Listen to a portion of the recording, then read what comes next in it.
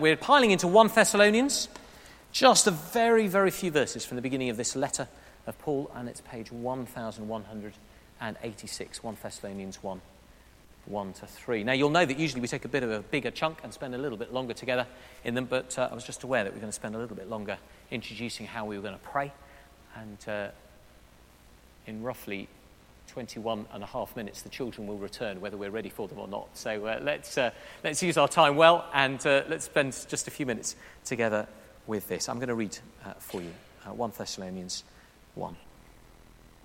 Paul, Silas, and Timothy, to the church of the Thessalonians in God the Father and the Lord Jesus Christ, grace and peace to you. We always thank God for all of you, mentioning you in our prayers. And we continually remember before our God and Father your work produced by faith, your labour prompted by love, and your endurance inspired by hope in our Lord Jesus Christ. This is the word of the Lord. Thanks be to God. You'll know that we're spending a few weeks dipping into prayers from the Old and New Testament and asking God to help to use those to shape our praying. And that was the intention today. We're actually going to look at the beginning of 2 Thessalonians originally. But the closer I got to today, partly as well known that I wanted to spend a little bit of time talking about how we pray at the end of a week like this, but also with a particular eye on Count Me In, as we think about growing in our faith, serving as part of a team, giving financially, and telling the good news. I wanted to just use this prayer in a slightly different angle.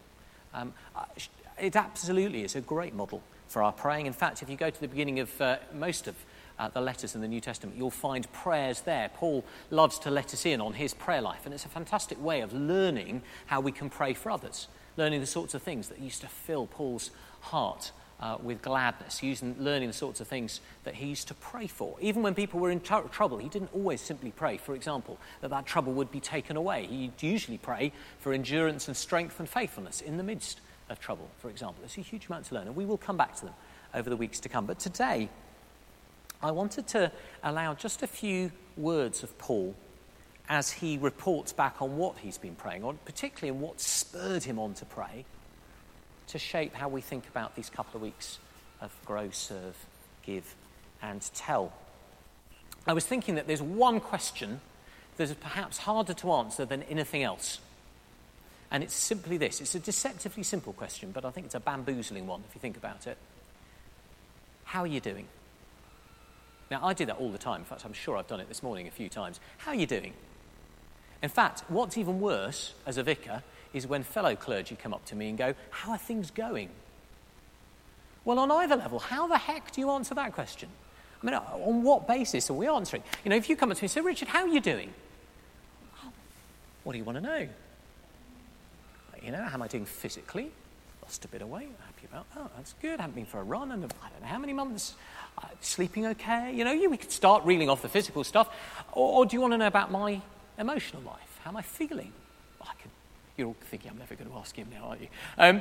You know, we could tell one another all sorts of things. Do you want to know about my marriage, my family, my relationships? You know, how am I doing at work? You know, how's my staff team doing? You should ask them. I mean, how do we answer it?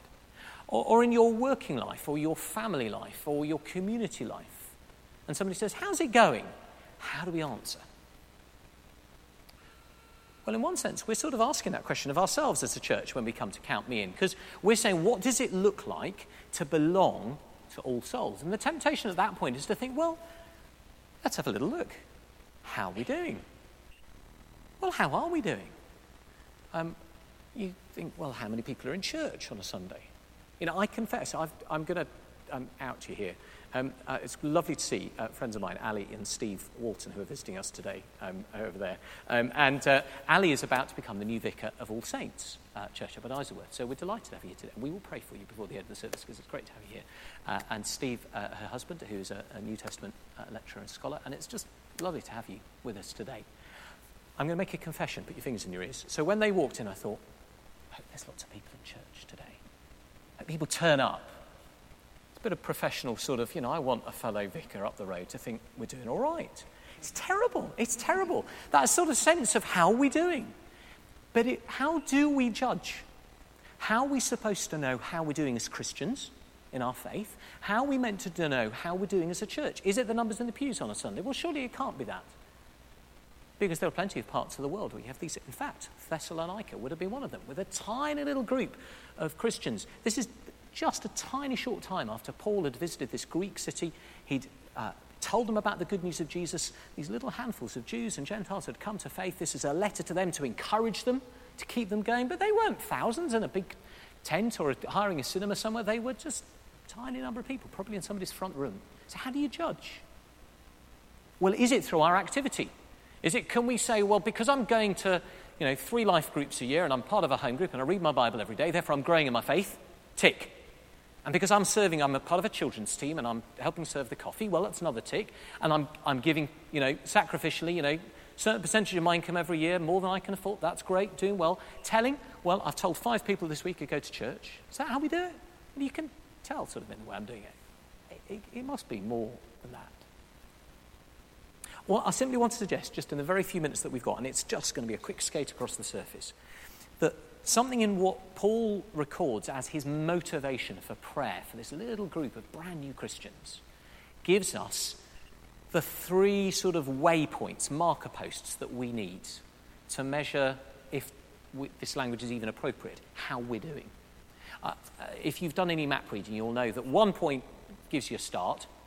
You can sort of work out the bearing to 1 point. 2 points is great. 3 is spot on accurate. I'm having to relearn all this moment because Stephen's going on a D of E bronze expedition and he's expecting me to teach him how to map read because he thinks I know.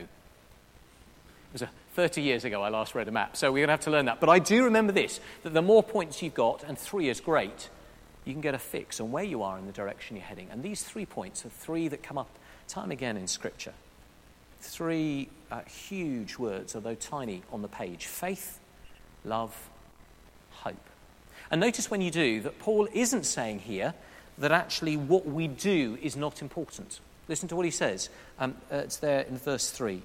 Your work produced by faith, your labour prompted by love, your endurance inspired by hope. Work, labour, endurance. Those are active, doing words. But what he's saying is it's where they come from that anchors you. It's their source that is crucial. Faith, love, hope. Your work produced by faith. Faith is a word to do with God more than it is to do with us, I want to suggest. We think of it often as actually something I have, something that I contribute, something I do. I mean, I down the years, especially since I've been a vicar, the number of people I've met who've gone, I really wish I had your faith. As if they're sort of admiring this quality I have. And, gosh, it's an impressive thing to have faith. But actually, Jesus said you need faith as small as the tiniest seed. Actually, the faith of the Christian is about the faithfulness of God. Anybody watch Tim Peake coming back from orbit, the UK, the British astronaut? I heard Helen Sharman, who was his sort of predecessor as a British astronaut, being interviewed all over the radio and the TV yesterday. And she got asked this question several times by different interviewers. They said, well, will he be scared? Because clearly the interviewers were thinking, well, I'd be absolutely terrified. And she said, well, not really. I mean, the implication was, once you've put yourself in a rocket to get up there, sort of coming in a rocket back is no big deal at that point. But the point she was really making was, he won't be scared because he trusts the capsule. His tiny contribution to the whole thing is to climb in. I presume he strapped himself in, probably went through a checklist. But actually, in the end, the whole job of getting him down to Earth safely is not down to Tim Peake, it was down to the capsule. The trustworthiness of it, the faithfulness of it, is in what he's travelling in. The question of faith is that God's faithfulness towards me in Jesus Christ is far greater than my faith in him. His hold on me is always going to be far greater than my hold on him. And it's from that faith, that sense of trust in the trustworthiness of God, that then is to produce work. Work isn't about being good enough for God, about somehow being in a place where God becomes trustworthy or that we can trust. Actually, in the end, it's a response to God's faithfulness. We work because of what God has worked for us. We respond to him. There's about another 4 hours you could talk about that. That's one. labour prompted by love. Probably, Paul is thinking here about love for one another, particularly love for God's people, but a love that spills over into a whole world for whom Jesus died. That sense of love being not so much a feeling as an action. We sort of know that's the way love works, don't we? I mean, if somebody says they love us, we aren't simply imagining that what that means is they feel gooily towards us, that they feel sort of lovey towards us.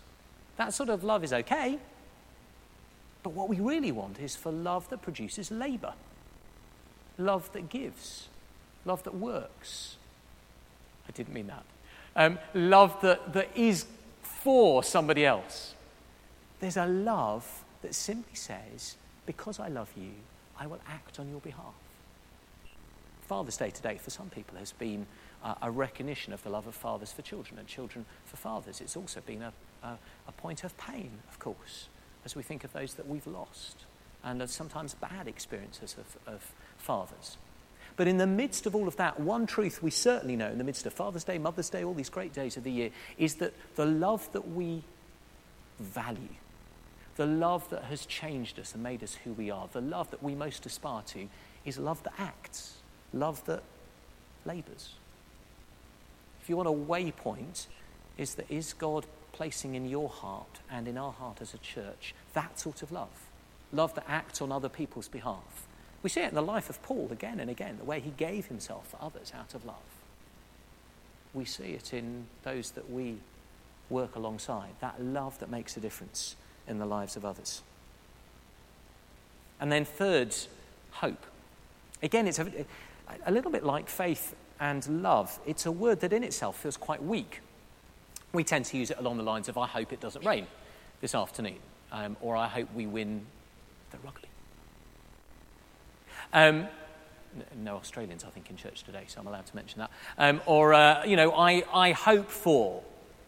But actually, that's not the way Paul uses it. It's not the way the Bible in general uses it. In general, the Bible uses it as a word to do with a confidence in the outcome, a confidence in the trajectory of this story. It's quite an interesting thought, just to say, where do you think the story of your life and the story of this world is heading? What's its shape? What's its arc? Where does it land at the end? For some people, we go through life in this sort of terrible fear that actually life is pretty much spiralling downwards and out of control. For others, that's that sort of whistling in the dark, trying not to think about where the story of our life or the story of our country or our world is going. Actually, the Christian is certain. Not that everything is always going to be fine and lovely and all the time, but actually that we know how the story ends, we know where it's heading, we know what hope looks like, because hope looks like Jesus Christ in his life, his death, and especially in his resurrection. We see the foundation of our hope, the truth of what is coming. That there will come a day when Jesus returns, where he draws a line under history, and where the promise is that heaven and earth are brought together. God is no more distant to us, we are no more distant to him. That he will wipe away a tear from every eye. There will be no more brokenheartedness or loss or loneliness. There will be no more death or dying or sickness. We have a sure and certain hope. Actually, that transforms our praying, doesn't it? After a week like this, to know the trajectory of the story that we're part of. Not a story that might end in disaster, not a story that spirals out of control. Actually, not a story without an author. A story that is sure and certain. And Paul says that produces endurance. Well, it does, doesn't it? Endurance tends to go when we lose hope. Nothing is more devastating than to lose hope. But also nothing brings more strength to the human heart than to have hope. He was writing to a group of Christians who at different times in their lives could be cruelly persecuted. They were worshipping Jesus, where they were in a city where the emperor was increasingly put on that sort of pedestal as their Lord and Saviour. Well, they were worshipping a different Lord and Saviour. That was going to cause all sorts of ructions. That was going to put them at the bottom of all sorts of heaps. And at worst, that was going to put them in all sorts of trouble. They knew what it was to have to endure persecution. And they simply weren't just the sort of people who put up with that sort of thing. You know, they're Stoics around amongst us. I use that in a non-technical sense, that sense of just the people you meet who just seem to be very sort of stiff upper lip and we put up with it. That's not what Paul means. He means that sense of endurance that comes from a sure and certain sense that the story doesn't end like this. This is not all there is to life. 3 triangulation points for life, for faith, for church life. We want to work hard. That might mean serving as part of a team that you've never been part of before. But don't do it out of duty. Don't do it simply to earn brownie points. Don't do it simply because you're expected to. Actually, we do that sort of thing and we work for the sake of changing the world out of faith. Trust in the trustworthiness of God. Knowing that we're held on to far more firmly than we can ever hold on to him. And Paul says that can produce work. The gift of love. Love for the people that God has made. That produces labour for the sake of others. That might be the sort of labour that happens simply because you choose to do something inside that nobody sees, like choosing to forgive rather than nurture a bitterness against a family member. It might be that you serve in the food bank on the Ivor Bridge. It might be that you choose to look after your elderly neighbour. It simply says, I am going to choose to labour out of love for the world that God has made. It might, if we think of what we were praying for earlier, mean crossing divides in our society. Choosing to love alongside those whom others would count unlovely. And finally, that gift of hope. That gives us endurance when life isn't like we want it to be. When sometimes following Jesus makes life harder, not more easier. That gift of hope that gives us a sense of the trajectory of life. Those are our triangulation points. Is that the life we're living as followers of Jesus? Is that the life we live as a church? Faith, hope, love. All of it, in the end, comes out of one particular word, right at the beginning of our reading. It's the word grace. A tiny little word that was a very common greeting in those days, but actually for Christians packed a huge punch. Because grace has at its heart this sense of God loving us before we ever love him. Of God being faithful to us before we ever dream of being faithful to him. Of God already setting a future in place for us before we even know that we're travelling towards a future. Of God getting in first. And that the whole of life is about response. Loving God back. Even as we find ourselves in Jesus loved. Being faithful to God even as we discover he's faithful to us in Jesus. Working hard, yeah. But only because we've discovered that in Jesus, God has worked his might and arm for us. It's all about response. And if we're not a church of grace, a church that believes that it's all response to what God has already done, then we will spiral down into a sense of this is about us, what we're achieving. How many people do turn up on a Sunday? And thank you, by the way, for being here. I wasn't downplaying that. Actually, it's not about that. It's about what God has already done for us in Christ. We're going to pray. And as we do so, I'm going to take the opportunity to pray for Ali and for Steve as they've just moved in this week into the vicarage and with a service of licensing next week. And we're going to pray for ourselves too as we come to count ourselves in to the story of God's work here in All Souls. Let's pray. Heavenly Father, thank you for this gift that you give us of grace. Thank you that in Jesus we see that you have loved us with a love that is so far ahead of our love for you, where you've given yourself to us before we dream of giving ourselves to you, where your hold on us is so much stronger than we can ever hold on to you.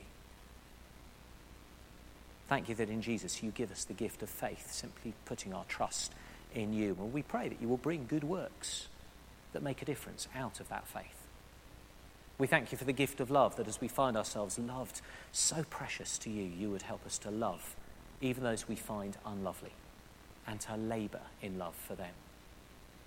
And we thank you for the gift of hope, that even when life is hard, you give us the endurance of knowing how the story ends.